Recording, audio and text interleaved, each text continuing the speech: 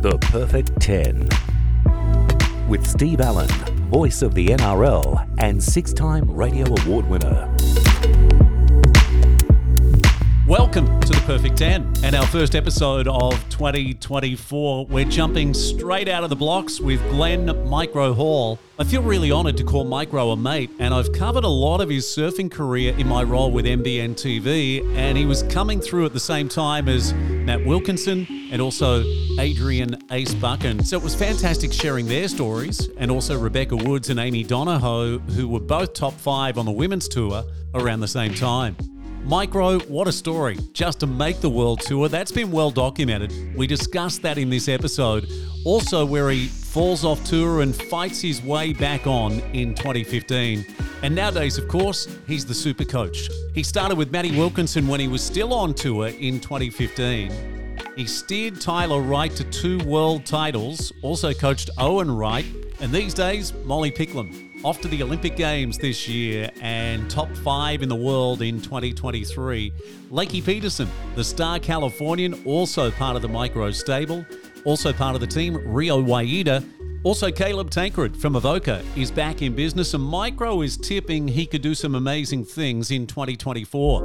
Coming up, Micro talks about Owen Wright, his incredible run at Snapper in 2017. He also talks about the greatest of all time, Kelly Slater, 3-time world champion Mick Fanning, as well as one of our heroes, world champion in 1983 and 84, the great Tommy Carroll. We also talk about the future of surfing and where Micro feels like it's heading in the next couple of years and beyond. I think you'll love the episode. It was a real privilege to spend some time with Micro. We're on his back deck. You'll hear a symphony of cicadas, birds chirping, dogs barking, blower vacs going off, but the show goes on, and we'll get to Micro in just a few moments.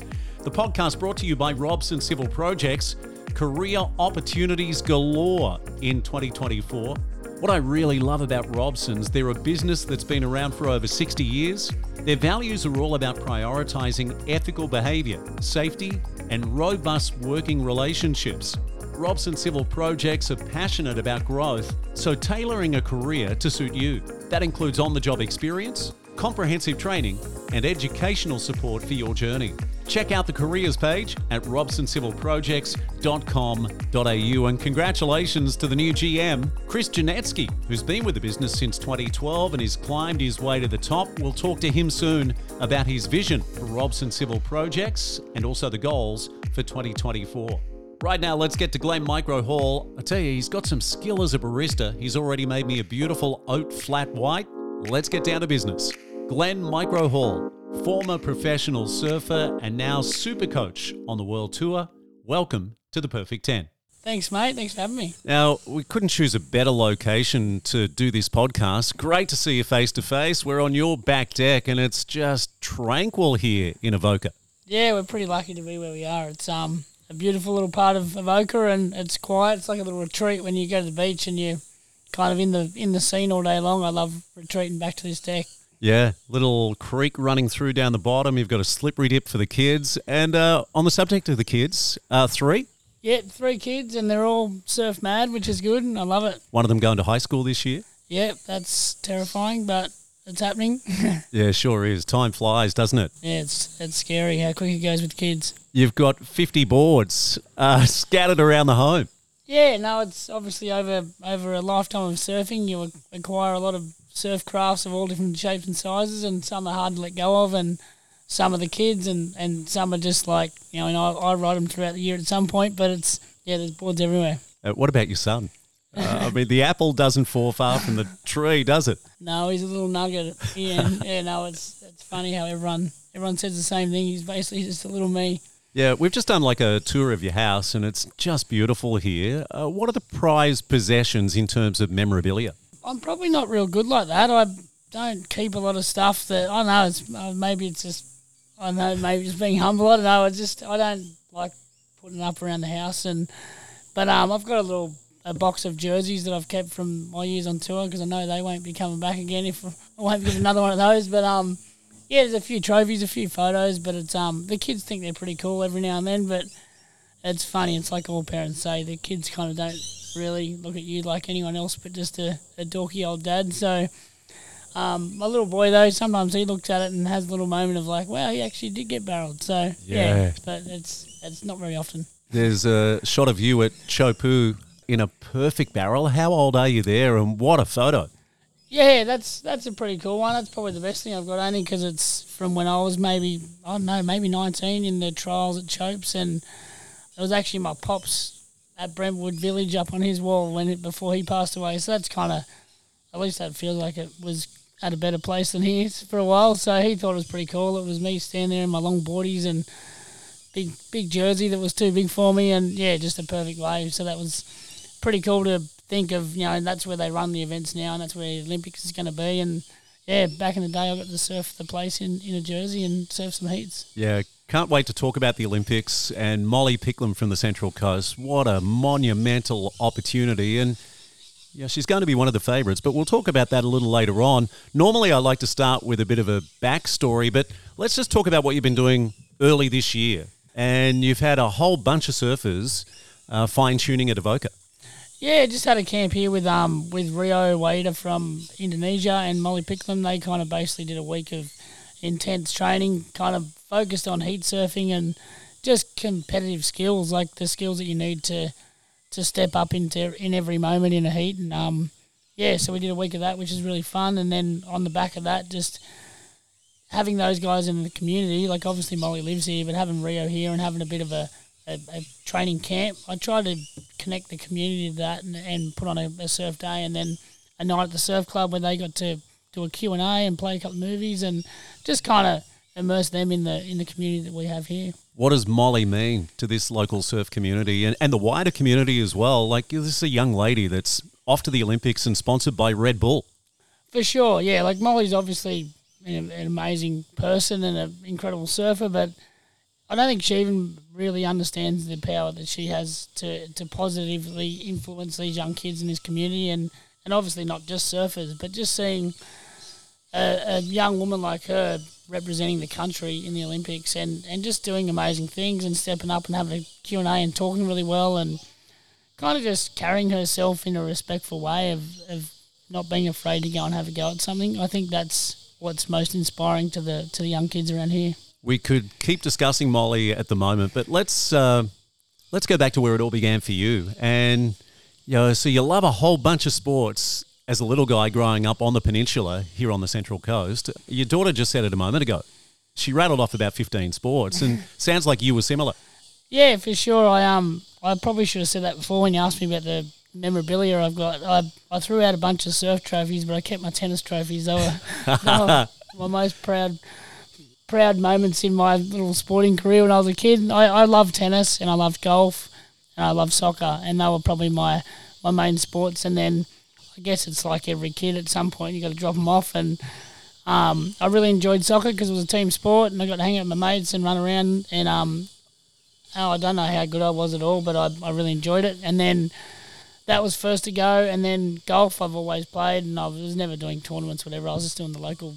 It came down to tennis and surfing for me that, I know the last two sports I was hanging on to, and my mum and dad say that they sat me down and was like, because of the tennis tournaments and the surf comps clashed on the weekends, and they said, all right, you kind of got to choose one or the other now because each weekend there's a surf comp or a tennis comp that you can't do both.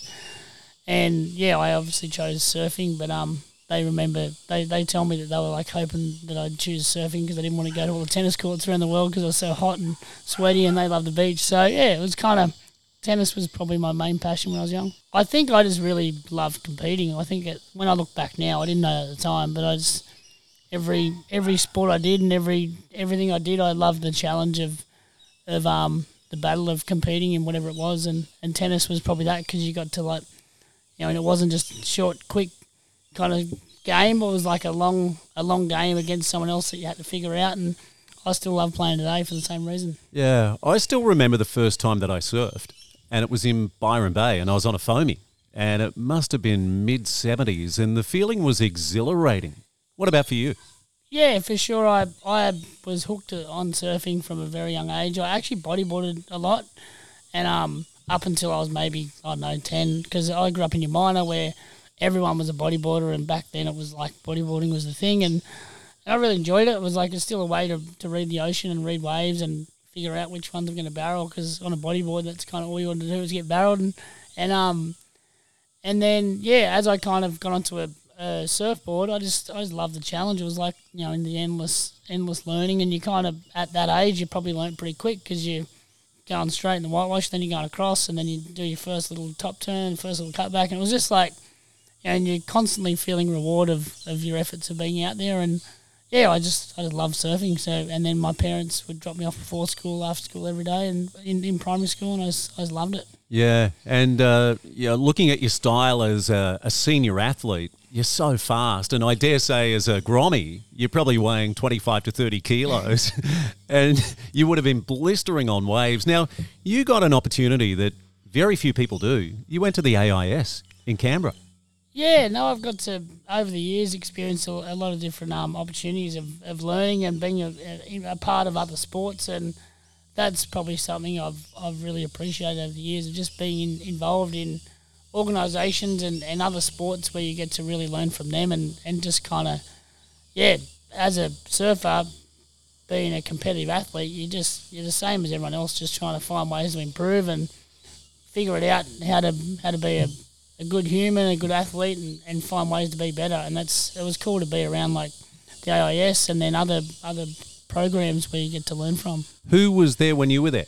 In the AIS? Yeah, I actually can't remember. It was so long ago that when I was going, but it was we were in a program through the Institute of Sport, and we got to go down there and be a part of a bunch of different programs. But it was all really new to surfing then, so it was like, I was like a deer in the headlights when you're kind of in those bigger organisations, because there's so much going on. But even that was just inspiring, because you can see what other sports are doing and how professionally they're taking it. So it was really cool. It'd be interesting to see what they were doing at the AIS when you were there compared to what they do at the High Performance Centre now at Cash Arena.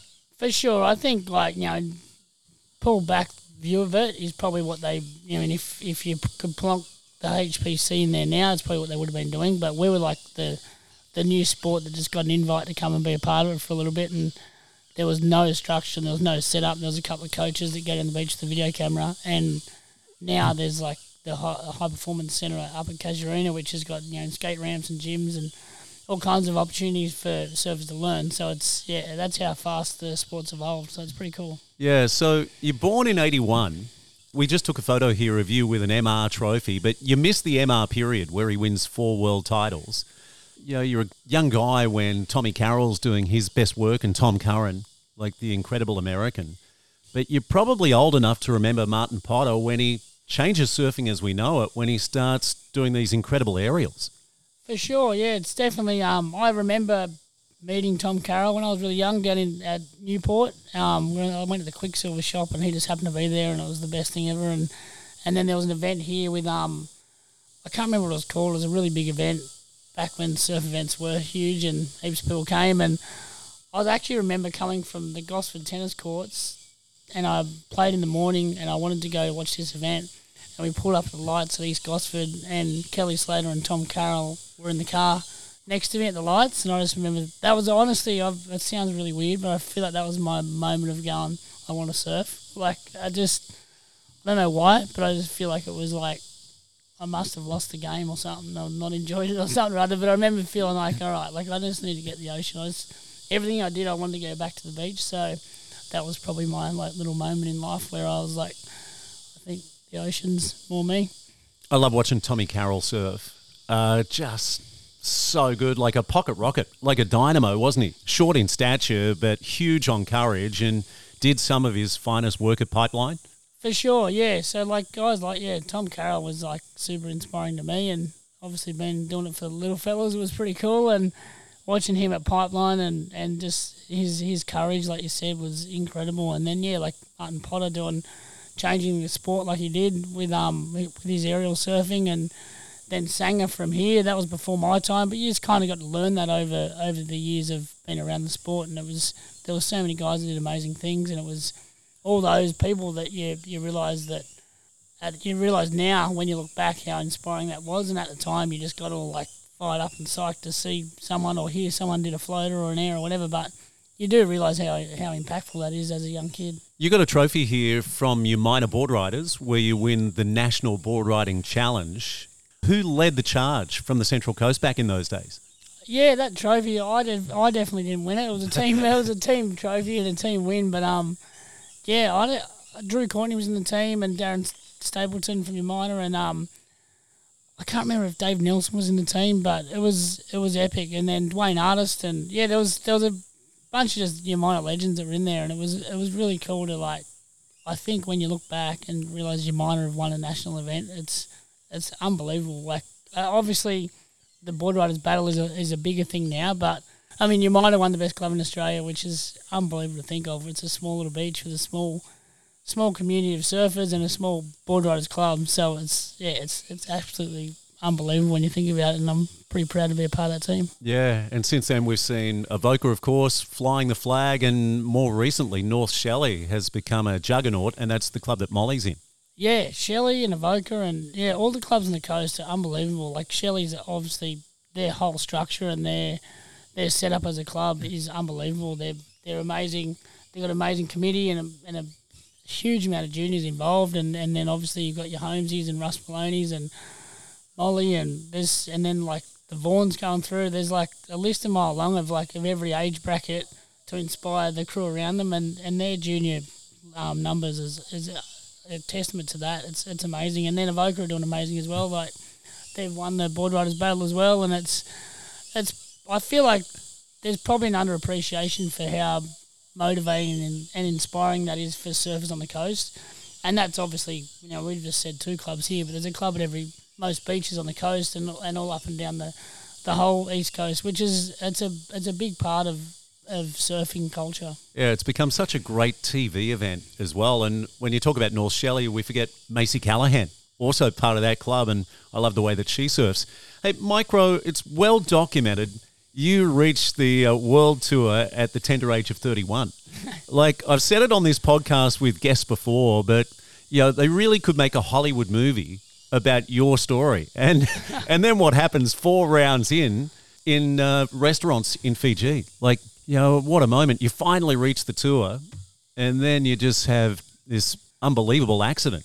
Yeah, that was pretty, like obviously that's the downside and the disappointing story of making the tour and only getting 4 events, and then you have a career-ending injury pretty much. But it's also on the positive side of it is like I got to travel the world and do the QS forever, and I made it, which is pretty cool in the end. But just the amount of like experiences and learnings I had along the way, and then when I made the tour, it was awesome. The amount of support I had. I was obviously not young, so I'd been beat on the door for a while, and I had all the best support in my family, and then when I did make it, it was awesome. But then when I did 4 events in, I had the injury. It was like, I don't know, I never felt like it was like that rock bottom end of the world type moment. I don't know why. I just, I've had a friend who's had a severe surfing injury, so that was in the front of my mind that like I can walk, I'm fine. Like whether I can surf an event again at all or whether I can surf at all, I'm all right. Like it's not too bad. And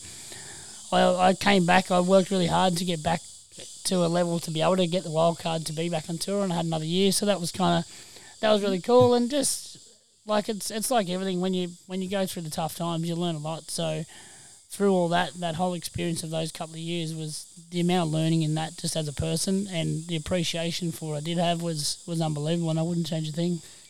It looks glamorous from the outside. Is the world tour everything you expected?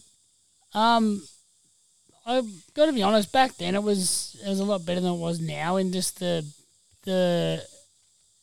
experience of being around the event. It was a bit more of like a big kind of travelling community circus of surfers, like from judges and commentators and photographers and support crew and the families of the surfers and even the families of the judges, whatever. It was a big kind of travelling circus, and the world's a bit different now. It's a bit more of like head down, bum up and work, and it probably doesn't have that same feel, and I wouldn't say it was glamorous back then, but it's far from glamorous now. It's like the athletes are going there to get a job done, and in saying that, it's not like they're digging holes and in a dirty old job site and they're like they should be complaining, but they work for it. They go hard, and it's the same as my job. I go away and I work all day every day, and every night. You're breaking down clips and you're chatting with the athletes and you work 24/7 and then you come home. So it's like it's not trying to paint it like it's a tough gig, but you definitely do. You work for it for sure.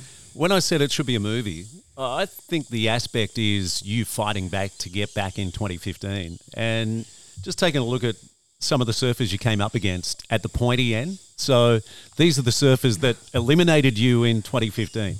We'll start with Kelly Slater, Owen Wright, who you later coach, Adriano de Souza, John Florence, Joel Parkinson, Gabrielle Medina, and the great B. Durbridge from the Gold Coast. What a hit list that is. For sure. No, it's crazy to sit back and think you surfed against those guys and surf. You know, when you got to kind of go toe to toe with those people, it's pretty special and yeah, like those moments and those memories of those feelings that come with that and those kind of the lead up and then the heat and then post heat. Just that's the best part. It's better than any trophy or better than any memorabilia. It's just those kind of memories of kind of being at that level. Through that period, just talk to me about some of those surfers and some of the moments, like who put together the perfect heat? Yeah, I remember having some heats with like a young Geordie Smith. That was pretty special. He was coming on as like, he was doing all the new airs that no one had even seen yet, and then having heats with him. And I guess I was pretty fortunate being the older guy that I was old enough to not be rattled by it and embrace that opportunity to surf against these crew. And then, yeah, like surfing heats against Kelly Slater, like no matter what the conditions were, he was going to be hard to beat, and he's like the greatest of all time in so many different aspects. It was, but just to be around an event site when you're in a heat against him coming up, like just that aura and that kind of, they say he plays mind games, but I think that's just the way he is as a person, that he's kind of a unique character and he creates for you to think there's mind games. That's the way I see it anyway. So it was, yeah, just Kelly and then probably Gabrielle. He was the toughest competitor, but I would say the hardest competitors are the ones I thrived on the most. Yeah, I've got Owen Wright's book here and I've started reading it, loving it. And he said that in the heat of the battle, you're sitting right beside each other, but not a word is spoken, even if it's your best mate. So when he's in the water with Mick Fanning, who actually helped him after his accident in Hawaii, he said you could almost feel Mick breathing on top of you, but you'd never say a word during the heat. What about for you? Yeah, for sure. I think the story I've got on Mick is, obviously I didn't qualify until I was very old, but all those years before, like there was a number of years I was really close to making it, and then there was one year at Sunset, which was the last QS of the year, I had to make this heat to qualify, and I was good friends with Mick, who, you know, and I travelled the world with him, and we grew up doing the juniors together, so he was like a close friend, and he's already won world titles. He was already doing what he was doing, and it was incredible. So it was like only a couple of years before I actually qualified, but he came up to me in the lockers before the heat and said, like, you know, and we were one of the first heats in the morning, and he came up and he was like, all right, like, gave me the pep talk of like, you've got this, you can do it. And it was like, as a mate, it was incredible. And I had him and I had two other guys. It was a 4-man heat, and like the other guys were crazy as well. I think it was a quarter final, and he came up and gave me the pep talk like he really wanted me to do well and qualify and make this heat. And then we got out there and he just went full turbo mode, and there was like not a word spoken, and like just no giving me an inch. And I completely loved it. I thought, like, that's what competing is. You don't turn up to a spot to try and get a handout and try and people help you out to try and win a heat. Like, that's not what you sign up to compete. And that's helped me with my coaching too. Like, I tell that story to the kids that I work with of, like, you know, you don't look at the draw for someone who you might give you a little helping hand here and there and who's easy. Like, just want the hardest people you can get and want the ones that want to go to battle with you, and you'll be a better competitor for it. And that story in that heat with Mick was like before I qualified, and like I came in from that feeling like I'd learned, all right, like that's what you got to be. Like, I was already kind of that way myself anyway, but yeah, when you see that from a good mate and Mick Fanning, you learn a lot from that as well. I saw Mick in November, and he wouldn't know me, but we're at Yaramba with about 500 other guys trying to get some waves, and even the former world champion, I think 3-time world champion, was finding it hard to jag a wave at D-Bar when it was pumping. But what a legend. What an absolute legend. Hey, you're too humble, but I covered a lot of your stories for NBN News when you were trying to make the tour, and you used to absolutely rip at Sunset. Was that one of your favourite spots? For sure, I think. It definitely was. And if you ask why, I guess it's more so I don't think the wave's even that good. It's just hard, and that was to me what I loved the most was when some location was hard and the conditions were tricky. I felt like that was in my favour, and I just somehow told myself that was part of the battle, and I loved it. So Sunset, even now when I get back to Hawaii, I surf out there, and I personally don't think it's that good of a wave, but it's just a challenge. It's big and it's rogue, and you feel like you're in the spot, and then you 10 foot on the head. It's just there's something about it that's just challenging, and you eventually get one, and you kind of go straight and do a little cutty and kick out. So it's not really that rewarding, but the challenge of that place is so cool, and competing there every year for all those years, I just loved it. I thought it was such a battle. It was like almost like you felt like you were paddling out to full blown go to battle with the ocean. Yeah, and I said to you earlier when we were having coffee that I used to love watching your backhand as well, and you were so good there, and so is Molly actually. Watching her surf at Sunset. Just a few more questions about your own surfing career before we talk about coaching. You said you didn't win much when we were getting the guided tour earlier and looking at memorabilia. What are your proudest wins? Yeah, no, I definitely didn't win a great deal, but I was on the tour I was on the QS for long enough that I got a couple little wins. But I guess the biggest win was Polito as in the highest rated event, and that's what helped me qualify. And then winning the Newcastle event, the MR Pro, that was pretty cool. Just the fact it was, that's as close as it gets to home, and that was pretty special. But I think from a surfing point, the year I got second at Lowers to Gabriel, that was, I don't know, that to me, like Lowers is an event in a location where it's like really about the surfing, and for me, that was like, that had everyone in it, because when there was a comp at Lowers, everyone entered it because it was such a good wave to surf, and it was like high profile. It was like sponsored by Nike. It was like this big deal, and that was right when Gabriel just kind of became Gabriel, who was unbelievable. And like watching him free surf there was like, honestly, I remember thinking I've never seen anything like that in my life. He was doing like 4 hours a wave, and yeah, I don't know, maybe that event to me from just a surfing point, like getting second and being in the final against him was like, yeah, that was pretty cool. I didn't win, but it felt like a good event.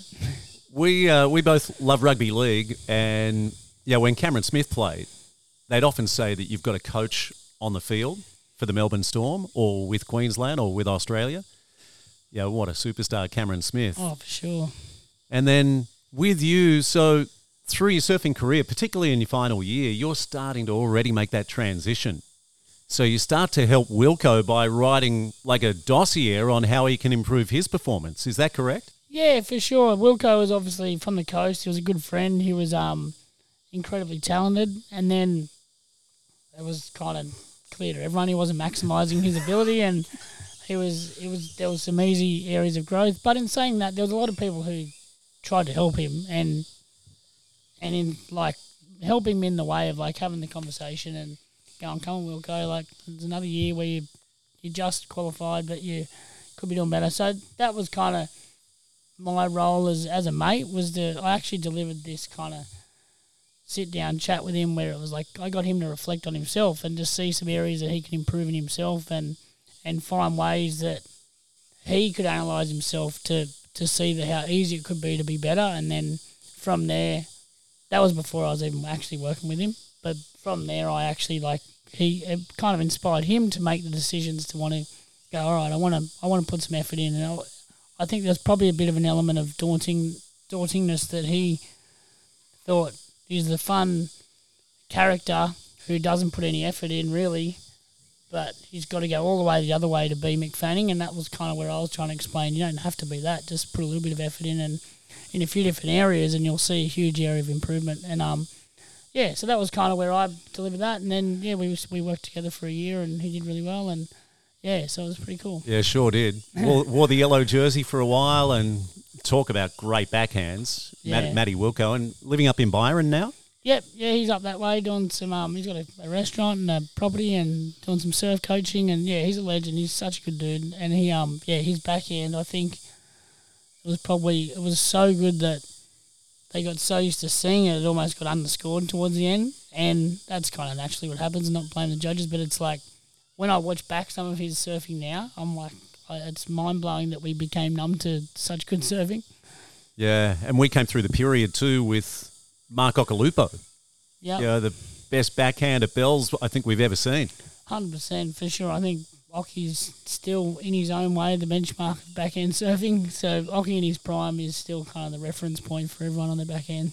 Hey, Micro, we're getting drilled by the sun out here. Do you need any water, or do you need some sunnies? Or I've had 2 pterygiums cut out of my eyeballs, so I can't see a thing. I might get my sunnies. Yeah, sounds good. We'll take a short break. Olha que coisa mais linda, mais cheia de graça. Ela, menina que vem e que passa num doce balanço, caminho do mar.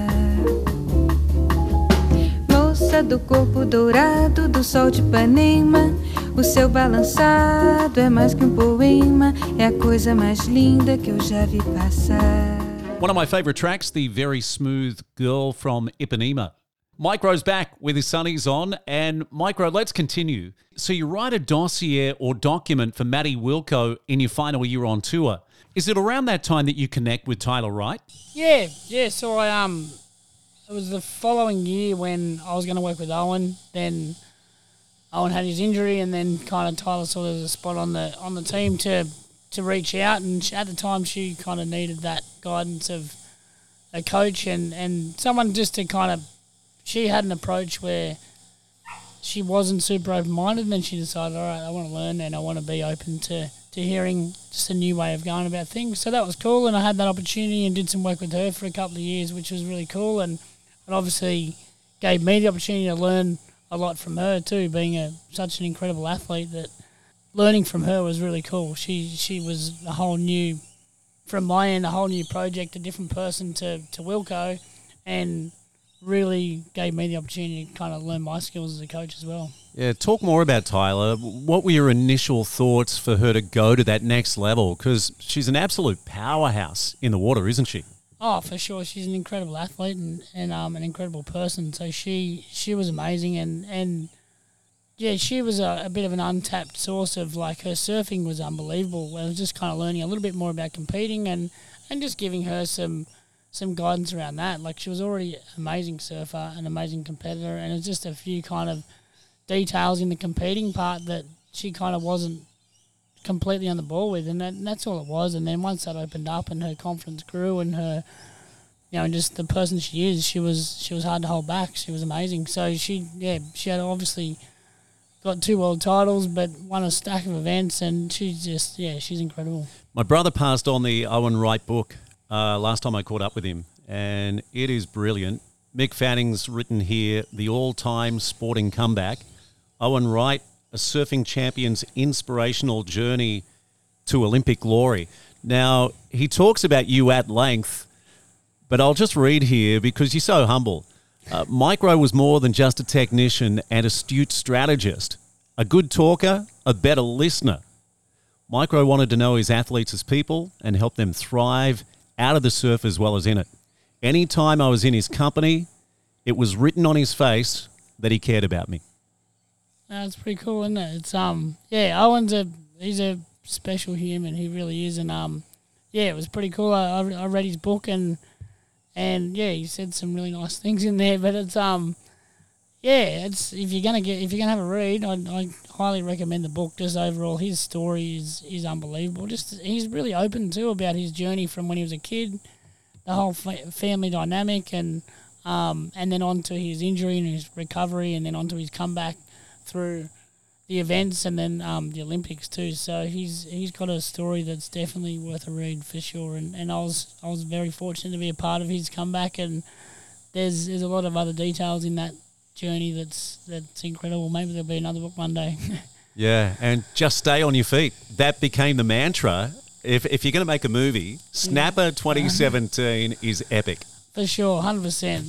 That experience of working with someone who was like virtually a ghost of who they are, and they're surfing in a World Tour event at Perfect Snap of Rocks, and he doesn't even know if he's going to make it to the comp site for his quarterfinal. I was texting his wife saying, or is he going to make it? And she was saying, I don't know. I said, well, I'll be there either way. And he turned up, and he was dead set like a walking ghost. And as a coach, you've got the job of figuring out how to help him at least paddle out, put his jersey on, and then help him think through his health and is it the right thing to do? And then if he's going to go out, how does he give himself the best crack of staying healthy and putting in an effort that he can be proud of, and it's really simple formula to try and help him do well. And it was some of his best surfing, to be honest. It was amazing. Yeah, talk about a great backhand as well. Yeah. And then, he comes up against Mick along the way, and then suddenly he's against Wilco. So 2 Micro Surf Academy surfers in the final. I mean, and it's your first year of being a pro coach. Is that correct? Yeah, for sure. That was a bit of a head scratching moment when I'm sitting in the lockers and I've got the 2 guys in the final, and Tyler had just done really well as well in the women's. So it was that was the first event of the year. So that was a good start of that year. And but when Wilco and Owen are up against each other, Owen's like obviously 10% of his real self, and then Wilco's on this wild transition of becoming closer to world number one than the back end of the rankings. It was a pretty interesting moment to be a coach of the 2 of them. Do you feel blessed that suddenly, you've got a 2-time world champion in Tyler, Owen comes into the stable, you've still got Wilco, and then now you've got to pinch yourself, you've got Molly Picklin.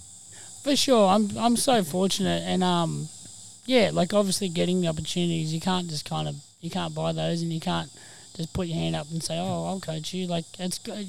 You've got to get given that opportunity, and I'm so fortunate that Wilco and Tyler and Owen and all these people gave me the opportunity to be in their corner, and then it's like anything, and then it's up to you to do a good job of it and make that partnership a healthy and prosperous one that and you're both stoked with. So for me, I was very fortunate to get those opportunities, and then with Molly now on the coast, it's even more fortunate again because we can do even more work because we live near each other and we get along really well, and she's an incredible young athlete. So I'm very fortunate. You've got to wear a lot of hats.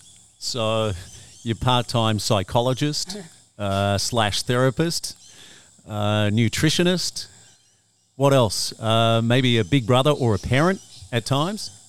Totally, yeah. You're every one of those roles and a lot more. It's like, and you think day to day with say Molly, like she's just a 21-year-old kid who's off living a life and trying to be a world champion and an Olympic gold medalist, but she's also just a young kid figuring out life and trying to find the balance of work and play and learning the life skills, and you kind of end up wearing all those hats.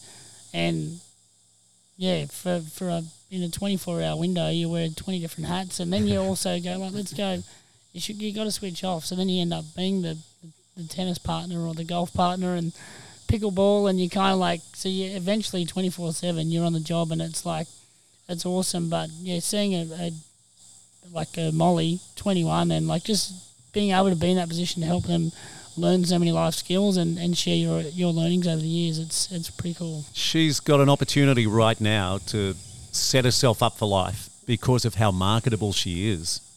You look at some of the young ladies on social media and they've got hundreds of thousands of followers, and that's such a great platform for anything you want to do in the future. For sure. It's a different world now with social media and the marketability with followers on Instagram and TikTok and whatever it is. So it's definitely, for Molly, she's in an incredible position, but it's also because of who she is. Like, her surfing results are incredible, but the way she carries herself, she's a type of young girl that people want to get behind and want to be proud to associate with because she's inspiring to the other young women and young men and just a positive role model. So that's kind of well-deserved. You probably don't want to say too much about the Olympics, but she's going to a venue where she's going to be incredibly hard to beat if she's at her best. For sure. She's, in my eyes, like I said to you earlier, she's not everyone would be completely psyched that it's a Chopu and it could be 10 foot, and she's one of the few that would definitely, in the women's draw, that are going like, bring it on, I don't care what size it is, let's do this. So she's ready to roll, and she's got the skills to take on those conditions. So she's ready to go, and it's going to be fun to watch. Micro, we're on a time limit, so I think we might be getting the wind up soon. So I'll fire a few more at you. No worries, all good. Really quickly. Sweet. When I caught up with you a few years ago for MBN TV, you said that you love to study other coaches from codes around the world. Talk to us about who you love and why. Yeah, I guess any coach, good or bad, there's something to learn in what they do and what works and what doesn't, and their approach. And I just love connecting with other coaches in any way, like even school teachers, and just, I don't know, anything where you're kind of in a position to help someone. I feel like there's a learning in that. And I went and got a tennis lesson last year just to experience what it's like to be the amateur on the other side who's trying to, the coach has got to deliver a message, and how does that come across? And it was really fun. It was a whole experience that I'm going to do more of it in any sport, just to feel like what it's like to be the one on the other side of the fence, and trying to listen and learn, and what was delivered well and what wasn't, and what was I guess at the end of the day, as a coach, it's your job to give messages that are easy to understand and easy to implement, and that's kind of where I want to be better at. How big is visualization? For some people it's massive and some not so much, but I think subconsciously, whether you talk about it or not, I think everyone does a bit of visualising of in being on the podium to doing a certain turn to, I feel like we all, visualise or daydream or whatever you want to call it of certain things you want to do. And even at our age, I visualise hitting a good backhand down the line one day. And but just that's kind of what you do, as in motivating. Even if you visualise what you want to cook for dinner, you're like, oh, that first inspiring thought is, in my eyes, it's a form of visualisation. Well, one thing I love about you, and I heard this on a podcast last night, and it's the fact that even when you were competing, you were trying to work out how someone with your talent could defeat someone who was supremely talented. For sure, I guess that's, as an athlete, that's what you should be doing no matter what level you are. If you're the best athlete in the world at what you do, and then you can also figure out how to bottle the best version of you, then you're probably going to be unbeatable. And if you, whatever you are on the rankings or in the scale of that sport or that field, that if you can bottle up the best version of you and your best way that you could perform the best or compete the best or give yourself the best opportunity to win, that's your ultimate goal as a competitor, to figure that out. And I think some people find that harder and a bit more blurry to find out what works. And I guess that's just the process of some people kind of navigate those thoughts and those learnings differently. And for me, it was like, I feel like that was probably my best point of surfing. My surfing skills weren't my strength. It was just finding the best way for me to win a certain heat and using like positioning and tactics, and that's all I guess in the mindset of like being willing to step up and know that you are against Gabrielle or John or Kelly Slater or whoever it is, and that's not daunting. That's a fun challenge. Yeah, and that's what attracted a lot of surfers to Micro Surf Academy. Hey, you've spoken a lot about tennis in this interview. So you're a Djokovic, Federer, or Nadal fan? Federer, for sure. I love him. He's the boss. He's just so cool and calm, and obviously all those guys are amazing. But for me, it's just the way he kind of approaches it. And then when I learnt that when he was young, he used to spit the dummy and carry on worse than anyone. And then the fact he kind of figured that out to then compete as the most kind of cool, calm and collected competitor on the court, I feel like that's pretty inspiring. With surfing, you said you could sit and watch heats all day long and break them down, analyse them. Where do you feel like surfing's heading in the next decade? Because already we've seen it just go beyond our wildest expectations. For sure. I think on the women's side, progressive surfing and barrel riding is the two key elements of growth in the women's sport. And then for men's, I think it's probably combining those two. The events are run in kind of bigger and heavier conditions these days, and incorporating high performance surfing into that. Like, I feel like, as an example, 10 years ago or 5 years ago, air reverses going down everywhere, but now it's air reverses on 8-foot waves, and I feel like that's kind of the trajectory of men's surfing, and then women's is on the same path, but I feel like they're just kind of introducing the airs into the game, and then also just those bigger barrel riding.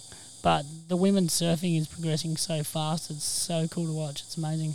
We've mentioned about Molly, we mentioned about Rio earlier in the interview. Who else is part of the micro stable? Yeah, I'm going to be working with Lakey Peterson again this year too. She had a great year last year with the win at J-Bay, and she's a pretty cool character. She's been on the tour for a while now, and she's more on the mature side of knowing what she wants and how she operates. And it was cool to tap into a few kind of areas of her surfing and her competitive skills that she kind of hadn't kind of unlocked yet. So that's been really fun, and she's an epic human. Tell us more about how that relationship works. Yeah, at events we're together, and obviously I travel to the events with her, and we work together at the events. But also she's in America and I'm here. We do a lot of communicating online and talk about planning and processing for the events coming up, and watch some video clips of her on the new boards and do some equipment work. And also I connected her with Luke Sullivan from Teams Challenge Australia for some breath work. So they've been working online too. So it's it's pretty cool. There's a lot of Australians in her corner. I really love breath work, and I've done some myself. I find it therapeutic. But in your situation, it's for surfers to really calm themselves in those stressful moments. Yeah, exactly. It's just about trying to calm yourself and use your breathing to calm down and slow your heart rate. And it's kind of pretty simple formulas, but super effective. And it actually is effective for everyone, from kids to businessmen. So it's the fact that the athletes are using it, it's pretty cool. Micro, any bold predictions for the year ahead? I reckon Molly's going to win the world title. That's my prediction. She's in a good place, and at the Olympics she's going to be right there at the top because she loves that wave and she's ready to go. Technically, can you explain what you're working on with Molly? I think Chopu, where the Olympics is going to be held, is a left-hand barrel over shallow reef. So being comfortable over reef is one thing, and then also just the technique of she's only going left because the wave only goes left, and then it's pretty much a barrel. So the technical elements of riding a left-hand tube and being comfortable doing so, that's basically in a nutshell the work for Molly this year. Who's part of the micro posse? Like, who do you absolutely love? Yeah, I guess I'm a pretty simple dude. I don't do a lot. I love sport. I love hanging with the kids. I take them surfing every moment I can get, and so yeah, besides my family, like Chris Hyington, I've been good mates with him forever, and we really enjoy our conversations around sport and coaching. He's in a role now with the Tigers and obviously played forever, so I've always valued our friendship, but also just our conversations of like just ways to be better and help other people be better in their sport. And then Luke Sullivan at TCA has been really good with the athletes this year. He's been amazing. As far as like a business, I couldn't recommend his breathing stuff enough to anyone, kids or adults or athletes or businessmen. I just feel like that's a bit of an untapped area of a resource that everyone can do it. There's no limits on your body, or there's an investment that you can learn that you can value forever, and I think that's been really cool. And then just like friends around home, there's Ace Buckins, one of my closest mates, and then still a bunch of mates from your minor that I catch up with. But it's I keep it pretty simple, really. Could you say a few words about Ace? I guess he's got his finger in a lot of pies because he's so talented. Just a superb career, including a couple of massive wins, a few of them against Kelly Slater. For sure. Ace is he's like the ultimate human, to be honest. He's so thoughtful and caring in everything he does, like as a dad or his role in business and the crew that he's working for now or working with. He's such a gentleman, and I feel like his value when he was on tour as a surfer was amazing, but it's even more so now because it's hard to come across people that are so intelligent and so thorough in what they do and thoughtful and honest. Like he's almost like, if you could just write up a human, he's who you want to inspire to be, and it's he's one of my best mates, so I'm pretty lucky. I've learned a lot from him. He's the prototype. He is. He's the blueprint of a dad. Yeah. And last time we caught up, now I really love this, you had a new little tattoo and you were supporting the Chumpy Pullen Foundation, so one of our great Olympians who sadly passed away. Yeah, so there's a foundation for Chumpy Pullen who's, the foundation's amazing and doing some incredible things and more so in snow sports, but they're just a foundation to help kids, and it's amazing what they're doing, and it's run by a couple of my closest friends. So I got the tattoo. It's it started off as a giant artwork, and then it was cut into puzzle pieces, and then had ambassadors all around the world get pieces of that puzzle tattooed on them wherever they wanted, and I was fortunate enough to be one of those crew, and it just opens up the conversation. A lot of it's about mental health and suicide, and it's so it's pretty close to my heart because obviously we're all touched in some way by suicide, and I've had a couple of friends and my friend's father, and just it's just obviously a topic now that we all need to be a bit more open to talk about. Gee, it's been awesome coming to your home as opposed to doing a podcast over the phone. I've really loved spending some time with you and the family here this morning. The podcast brought to you by Robson Civil Projects. You'd love them, Micro, like a legendary local business that's been around for over 60 years. That's amazing. No, I'm glad they're supporting you doing what you're doing because you're the same. You've been covering sport on the coast forever, and it's cool. We were doing interviews together when I was on the early days of the QS, so the coast is a pretty special place. Great to see you, mate, and thanks for being the very first guest on the Perfect 10 in 2024. Thanks, mate. Thanks for having me. Good to see you.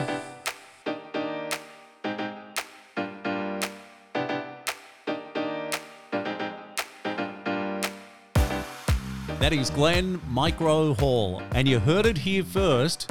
Molly Picklum to win the world title in 2024. And as Micro says, very hard to beat at the Olympic Games being held at Chopu later on this year. Once again, thanks to Robson Civil Projects. Check out their careers page if you're looking for a new start somewhere in 2024. And don't forget, you'll be joining a family business that's been around for over 60 years. Started here on the Central Coast, now in Sydney, Newcastle, right through the Hunter, Mudgee and Dubbo as well. And I feel really humbled that they're the naming rights partner for the Perfect 10. Coming up next, we catch up with Mark McVeigh, who played over 200 games for the Bombers and since then has coached GWS Giants as a senior head coach, and now he's at the Sydney Swans guiding the next generation of AFL players. I caught up with Mark at a function just before Christmas, and I've got to say, he absolutely stole the show. He was so good on stage, and I can't wait to spend some time with him in the Perfect 10 studios. Thanks for listening. Thanks again to Glenn Micro Hall, and we'll catch you soon on the Perfect 10.